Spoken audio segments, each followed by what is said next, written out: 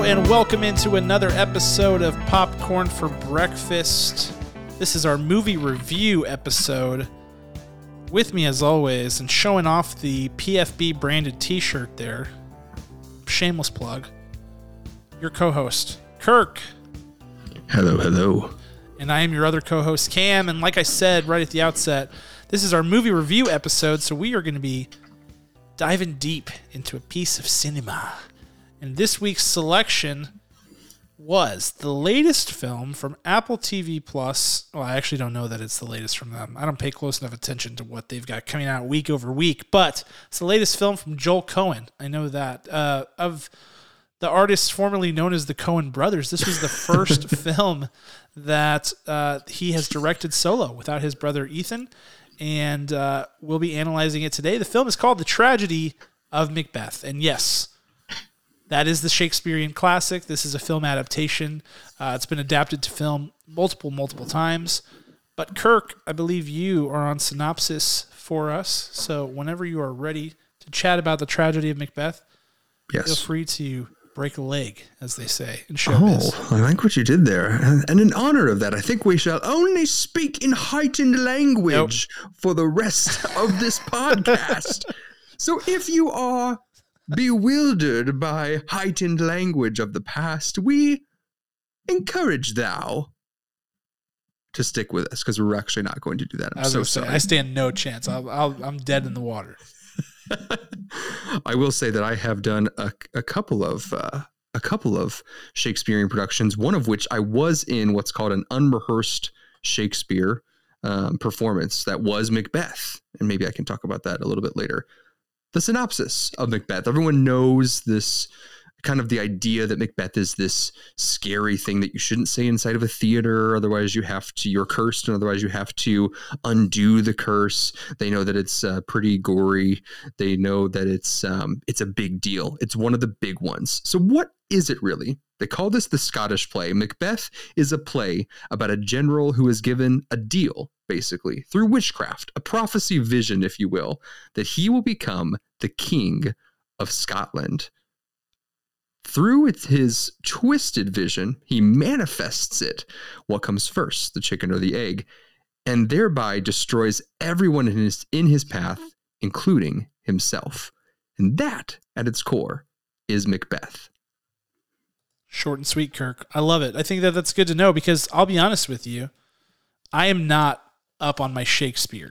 I find it fascinating that in the public education system in this country, we really do not do a lot of Shakespeare. Like, I think we did Romeo and Juliet and Julius Caesar, and that was it. It's kind of surprising to me, but I knew the general story of The Tragedy of Macbeth. I knew, some names, some places, the idea of what the character is and all of those things. But this is my first hands-on experience with it. And I know it's been adapted to film a few times, once by Roman Polanski. I know there was one by Orson Welles where he starred as Macbeth. Michael Fassbender and Marion Cotillard starred in one back in 2015 that I never got a chance to see. So this was my maiden voyage with Macbeth. And an interesting one with a flair for the artistic, as the Coens, and in this case the Coen, usually do. So let's get into it, Kirk. Let's dissect The Tragedy of Macbeth. And of course, if you don't know the story, which is totally fine, don't feel guilty about that, because I didn't really know the story that well. There will be spoilers, so be prepared for that, as always. But Kirk, this movie has some storied, historic roles and some big name actors. Kirk, I want to know who you're giving your Oscar to. Yes. I mean, can you put both of us back up here for a second? If you're watching this video on YouTube, I just want you to see Cameron's face for this next part, because the Oscar goes to, he already knows, he's already figured it out. He wants me to say it. Say it. Frances McDormand. Yes. Kirk. I have trolled Frances McDormand so hard over the past year and a half, 2 years of this podcast. It's true. And this is the very first time that I could give her any accolades. Wow. Wow, Kirk, you're growing as a person, and I love to see it. I love to see it. Next up, Timothy Chalamet on the Kirk redemption tour here. But hey, this is good. This is good. I can't wait to hear what you have to say about Frances. Frances McDormand is single-handedly mastering the language above anyone else, because there are rules to the Shakespearean language. You can't just pick it up and read it. You have to perform it, and you can't just perform it in action with your body. You also have to connect it to your tongue and then make both of those speak, and also your mind and your heart. Shakespeare is a full body workout. If Shakespeare was an exercise, it'd be the Peloton, ladies and gentlemen. It's that simple, because it connects everything. It connects everything. What Frances McDormand knows is this language. From beat one, she is with it. She doesn't misstep at any point. I was waiting for it because I hate her, or I hate every performance of hers previous to this, I should say. Don't pull any punches, Kirk. I mean, not a fan at all. But this is what I want to see for her future. I want her to team up with Kenneth Branagh, and I want her and him to go just crazy and do the rest of the Shakespearean catalog, because she understands this on such a level that you can learn, but there's something about when someone just naturally, it's an X factor, and she has it. It's that simple. You can't earn it. You can get close, but she knows this language, and it made her performance stand out so much more than any other person on the screen because of that. Not a beat was missed. Not a word was fumbled. Not a single rhythm was glossed over. She nailed it. Congratulations, Frances McDormand. I love it. And I think it's a good call out, Kirk, because I think one of the things that has been maybe a detriment to you, and I don't want to put words in your mouth, but she has been typecast for the better part of the last decade in most of the roles. She plays one type of role, and so you watch the performance and you go, is this any more spectacular than any of these other, Three Billboards, Nomadland, and on and on and on, all of these very similar performances. But this was the first time in a long time that we've really seen her do something out of that wheelhouse. And I think that she probably jumped at the chance to, first of all, work with Joel Cohen, but also to take on this role, which she has actually played Lady Macbeth before in a stage production.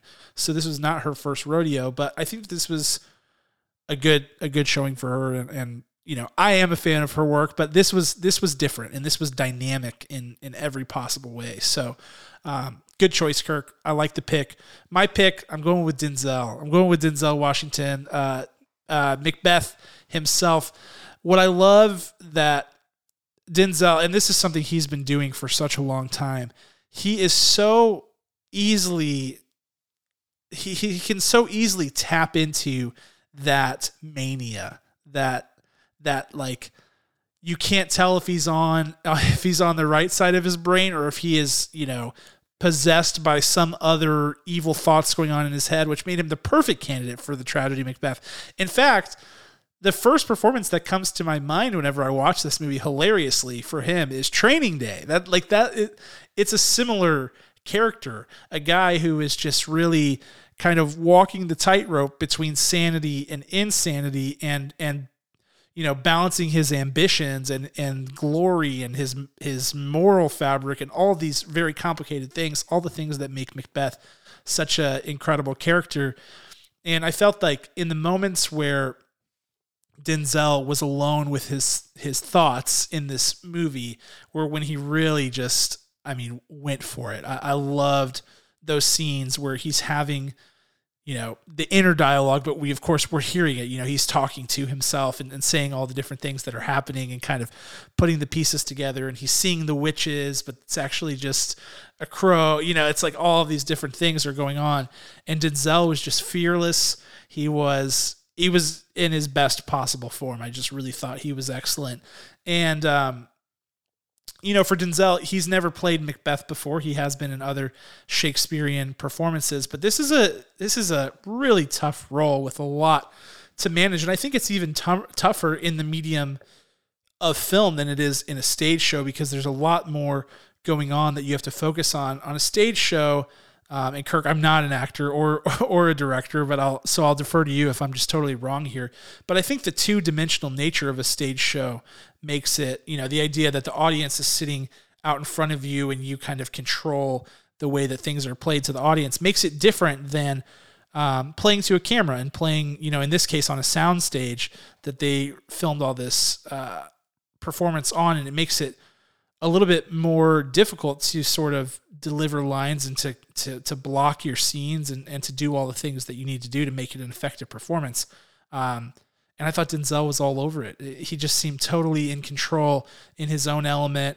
You could tell that the performance was sort of flowing out of him, which is what you want it to feel like. You want to feel like the person has transcended and Denzel's a guy we know very well, right? We've seen him probably more in interviews at this point than we have in film. And so it's hard for him to separate himself from the character, but he did it so well here. It really felt like he was he was embodied by Macbeth and just really delivered. And I expect him to receive many critical accolades for this performance and potentially some award nominations and wins for him here.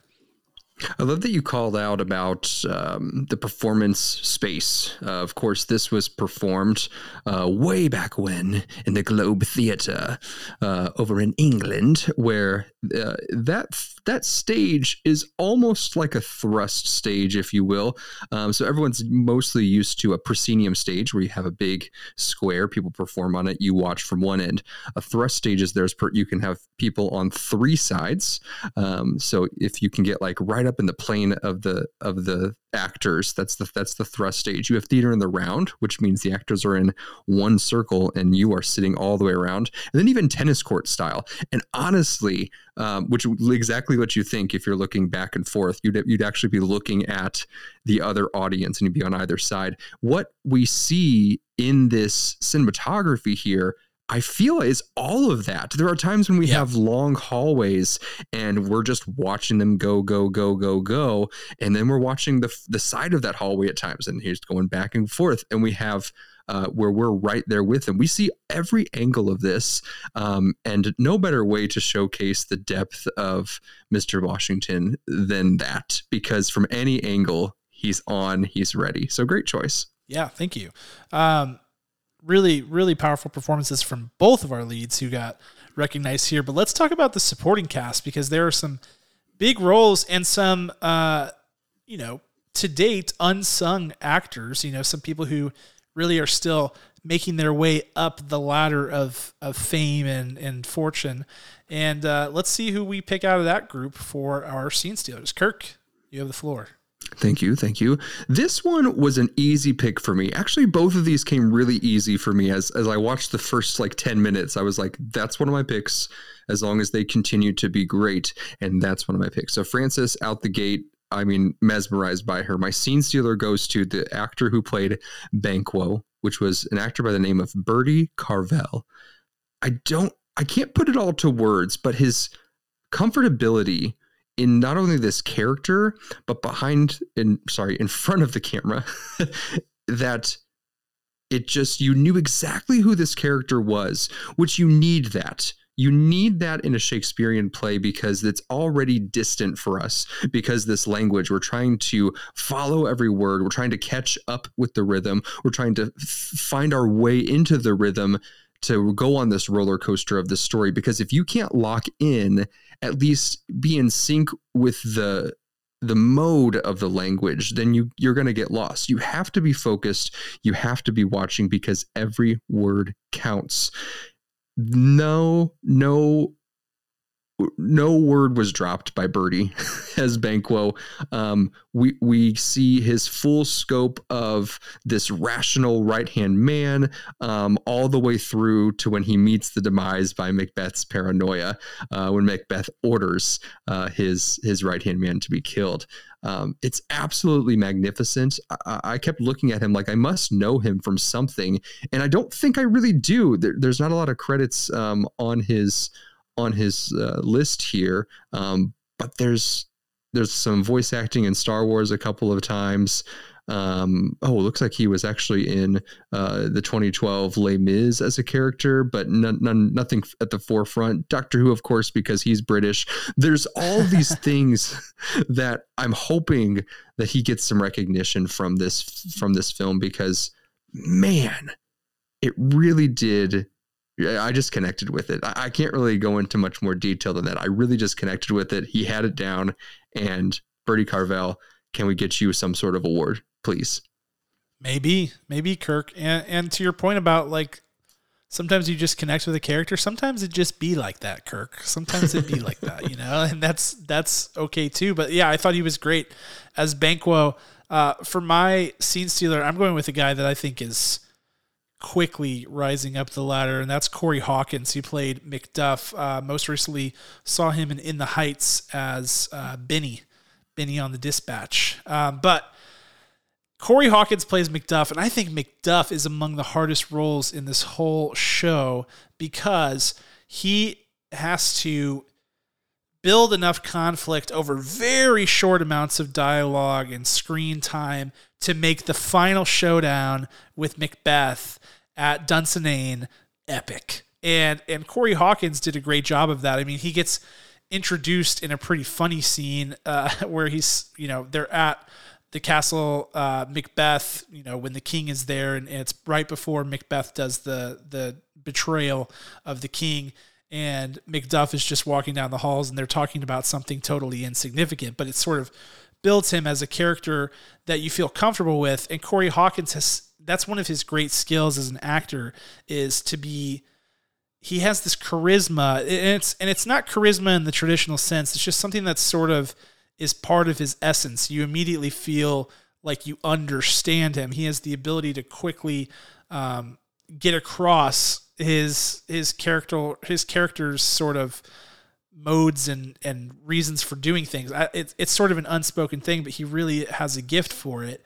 And so that whenever you're sort of, I don't know that you're ever team MacBeth, but there's this flip that happens where it quickly becomes clear that MacBeth is sort of the antagonist of this whole thing, and MacBeth then becomes the shining hero to come in and save the day. But his performance and the way that he's able to do that in such a short amount of time and dialogue just really is a testament to how he does it. Whenever he comes in at the end to fight MacBeth, you're like, MacDuff, let's go, man. And that's because Corey Hawkins did a really great job performing this character. And I think Corey Hawkins has a really, really bright future ahead of him. He's been in a ton of stuff, but he hasn't really had his big, huge break yet. And I think that it's imminent. I think it's very imminent for Mr. Hawkins, because I thought this was another great feather in his cap. He is. He really does a good job. Yes. All right, let's get into the production. Oh man, I can't wait to talk about this. This movie had a very interesting and artful creative approach that I'm sure will make an appearance in our showstoppers. But Kirk, you are up first on showstopper. I wonder if this is cheating, but my showstopper goes to specifically the choice to make the witches combined into one character. There's supposed to be 3 witches. If you have subtitles, like you should when you watch a movie at home, you see that this says witch number 1, witch number 2, witch number 3, as Denzel is approaching, as MacBeth and Banquo are approaching, stumble upon these 3 witches who have come to prophesy over him that he will become the king one day. This eerie contortionist, the actress is played by Catherine Hunter, who has been in the play before on stage, but this contortionist level creepiness and just ragged, just decrepit, dirty, just angly. Like there's lots of angles to her, right? Like the choice to make all those 3 witches one was brilliant. We still have 3 witches. We still see 3 witches, but we see that there is one master over these 3, and that they all bow to one, and they're all played by the same actor. So, which is Catherine Hunter again. I just can't imagine being in the production room, and maybe there was a production out there where they did this, and bravo to whoever originally thought of this, but to see this on screen creates a whole nother level of difficulty, because you could have easily, if you wanted to do that, you could have easily had, CGI'd all three in every time you saw them. But no, you saw slightly different variations of the three witches. And I'm not talking like Ed, Ed and Eddie or the hyenas, I'm talking very small changes. Like one stands a little bit taller than the other. The leader is the most disgusting one, but clearly has all the power. And the other one is just kind of there. The way that they shaped this to be so horrifying versus a caricature versus, the crazy white hair standing up. And then we get to that line, which some people don't know, double, double, toil and bubble, comes from Macbeth. We see it extrapolated across so many other movies. I think there's a Mary-Kate and Ashley movie that was out in the 90s called Double, Double, Toil and Bubble. I just can't get over that choice to have the witches that way. And I could watch this over and over again, just waiting for those scenes, just like drooling, almost like, oh my gosh, it was so smart. I wish I was that clever. And maybe one day I'll have a clever idea like that. Yeah, it's great. It's a great call out. And mine is perhaps just a broader sort of version that's a testament to mine as well, which is like my showstopper really is the dreamscape-esque environment that Joel Cohen and the production design team created for this film. So to go, pull back the curtain on the production, this whole movie was filmed on sound stages, which is not usually something that's done today. So everything you saw in the movie was, created by human hands. It was like a stage show. You have set design and all these different things. And the costumes were made mostly in black and white so that when the film was shot in grayscale, the costumes were vibrant, yet still in that like grayscale sepia type of tone. The production designer talked about painting shadows onto the set so that it made it look even more like you're on this different planet. They do these transitions where you have fog, and this is a really bizarre thing to have like white fog roll across the screen that's already white because it's shot on like a white soundstage in black and white. But you go to these scene transitions where there's fog that takes over the screen. All of a sudden you can't see anything, and then it clears and you're at a totally different angle in a totally different place. And it just all creates this really sort of dreamy, like incoherent, almost like ambiguous kind of craziness. And it is the perfect parallel to what's happening in the mind of Macbeth. And that's why, Kirk, the decision that you talked about with the witches is such a great choice, because it's really the first thing that we see. And she's the first person that we hear in the show. Right when the movie starts, you hear her dialogue, and then you see Macbeth and Banquo encounter the witches where they receive the prophecy. And when that happens, you have already had some transitions. You see the beautiful set. It's shot in a different aspect ratio than most films. It's shot in 137/1, which is the Academy aspect ratio. It's 35 millimeter frame or film that it's shot on. All of that, and so much more combines together to give you this really transcendent experience. You feel like you are in a different place, in a different world. You feel like you have been sucked into a Shakespearean world, because they talk in a way that nobody has ever really talked. And the show is so beautiful, and everything's swirling. It's dizzying almost in a way, but in a way that really helps transform you into a different place. So all of that together, that dreamscape that he creates through all of those very intricate details, are what steals the show and what makes this a really very interesting adaptation, and one that, after so many film adaptations have been created, is worthwhile and worth merit on its own, and warrants its creation. So that for me is my showstopper, if that makes any sense. It was beautiful. It made perfect sense. Thanks, Kirk. Let's talk about the other side of it, and any notes we have for director Joel Cohen on his first solo adventure here. This one's hard for me. I love you, Denzel. This is not a critique to you. I guess it is. I think Denzel did a fine job. And I think to get the general public to come watch a Shakespearean film, you need a big name. I think Denzel could have benefited for more direction because we just didn't get full Denzel. We didn't get his full potential. His performance, for me, was there was more. There was more that was left on the table that we could have been given. And I think the only reason that is because Denzel is someone who likes to move.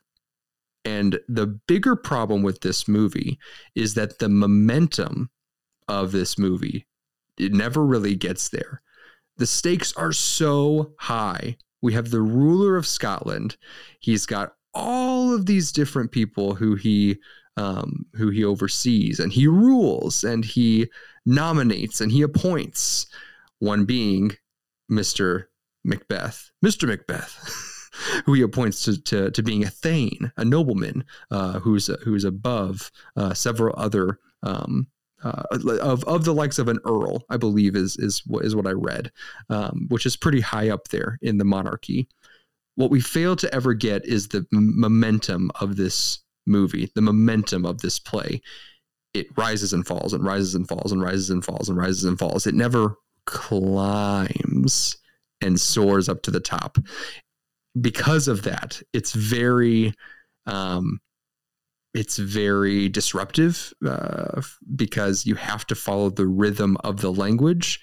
And I felt like with some of those scene changes, they were disrupting that rhythm to set their own pace to kind of guide the audience when they should have been watching Frances McDormand and watch the language control the story and let it lead you into the next scene. While those transitions were exquisite, while they were just absolutely phenomenal to see on screen, it made the story suffer and lost the momentum. I mean, the first half of this was faster than the last, and we have just brutal murders and giant fight scenes that we should see, big war scenes that never really came about, which is a choice.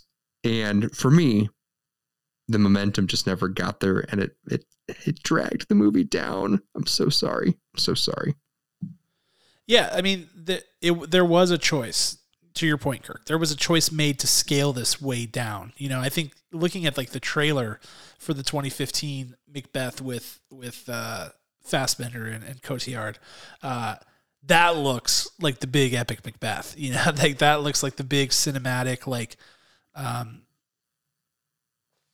war movie, effectively that you think of whenever you think of the story of Macbeth. And I think that for me is part of my reason, like my director shoes is like this. I love the way this movie looks and the way that it feels and the way, like, I thoroughly enjoyed watching it, but I'm left at the end going, this is more akin to a stage performance than it is to a cinema. And the question becomes like, even though cinematically I love a lot of the choices, artfully I think they're beautiful, but I'm like, it's not that big of an increase over the stage performance to justify those choices. It's almost like, let's make a movie that's closer to a stage show than it is to like a big cinematic production. And I struggle so hard with this because I'm like, I like the scale and the way that they did it. I mean, they made something that is very creative and very, like, I don't think many people would have come up with the way that they did this, and they created an environment that was just totally its own. And that's great. But to your point, Kirk, I think it was scaled down so much to the point where you go, cinema is about scale. You know, if you're going to adapt something from, if you're going to, in my opinion, if you're going to adapt something from a stage show or a play to film, it's got to be bigger. Like, that's the reason you do it. Otherwise, I think, the stage show does its job and accomplishes that on a smaller scale. So yeah, like whenever they're storming Dunsinane, and it just doesn't feel like they're storming Dunsinane, like it doesn't feel like there is a battle waging on, other than the battle that ultimately goes down between Macduff and Macbeth. But, for me, it doesn't take that much away because I can look at it and go, I see why they're doing this and the effect that they're trying to get to. And so I'm okay with the trade-off, but I get not being okay with the trade-off, I guess is what I'm trying to say. So I think it does come back to that scale. The other thing that I will say is that Shakespeare is just, I don't know, and this might just be personal preference. Like, I just don't know that it works that well for film in general, because I just find it in a movie. When I watch a movie, I'm focusing on so much stuff other than the dialogue that if I have to spend all my time, like trying to understand the minutia of the dialogue, it's going to be a really not fun experience for me on the first viewing. Luckily, I had a general idea of kind of what happens in this story, but like, if this is your first time having any experience with it, I think that it's hard. I think that it works better as a play where you focus more on the dialogue than you do to what's happening on the stage, in my opinion, whenever I watch a play. Whereas a movie, I focus more on everything that's happening in the scene and all of the production and everything. So it's a tough transition, but, I'll share the rest of my thoughts for final thoughts and scores. So Kirk, let's transition into that. Give final thoughts and scores on the tragedy of Macbeth. I like that. I also feel that it gets a disservice going straight to a streaming service because it is a big spectacle. The film itself, the entire production that Mr. Joel Cohen has put on, and to see that reduced to my 55-inch television screen, it's pretty big. Instead of, I don't know, what's the standard size of a movie theater screen? 30 feet? Big. I don't know. Yeah. It's not 30 feet, but to not be able to see it at that scale, we don't get the full effect. We really don't. That said, you still should be able to make that transition just with the storytelling, because at its core, you must tell the story. The story comes first. I have to give this movie not a terrible score. No. But I have to give it a score that reflects that I was getting pretty tired near the biggest moments of the movie. I was dozing off like, ooh, hey Siri, rewind 35 seconds, please. My score for the tragedy of Macbeth is 7.9 out of 10 kernels. 7.9. All right. Good score, Kirk. I've said most of what I want to say, but here's where I'll go with it, is that I feel like this is a very cohesive project. It's very clear what Joel Cohen was trying to do. I think he got the desired effect, and I think it's effective. I think it's an effective effect. I think it really does its job and creates this world that he was intending to create with his team. And I think the actors all brought it and helped create this world. And I really did feel sucked into the work as I was watching it, which is where I want to go. I want to be transported into a film whenever I watch it. I think that the scale thing was a trade-off. And I think that Joel Cohen knew that going into it and made that choice. And I think that, while I would love to feel more of the, thump, thump, thump of the heart as the movie scales up, I enjoyed the spectacle so much that I didn't really miss it. I knew how it was going to end, and I enjoyed the spectacle of the film and the artful approach a little bit more.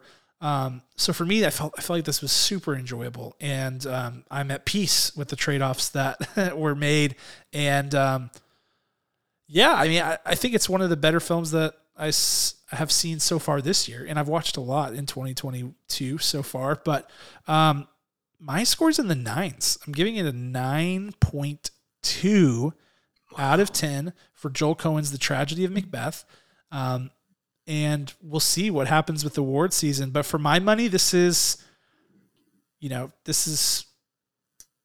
my kind of thing. I just really felt like if you can be super detail oriented and go out to achieve an effect and deliver it. It was kind of like my thoughts on The Power of the Dog. Like, if you just go out there and you do what you need to do. I'm almost okay with a little bit of an entertainment trade-off as long as I understand what the objective was and it's clear. But it's case by case. Like, this is not an exact science by any means, but I liked it. And it seems like you liked it, Kirk, too. Just, I did. Both good scores. So it's a good one. If you've seen The Tragedy of Macbeth, talk to us about it. Let us know your thoughts on this. Do you think, are you like, this artsy fartsy stuff's not for me? I can't dig it. Were you a Frances McDormand hater and now you have been changed forever like Kirk? I mean, the options I will now are endless. be a Frances McDormand evangelist.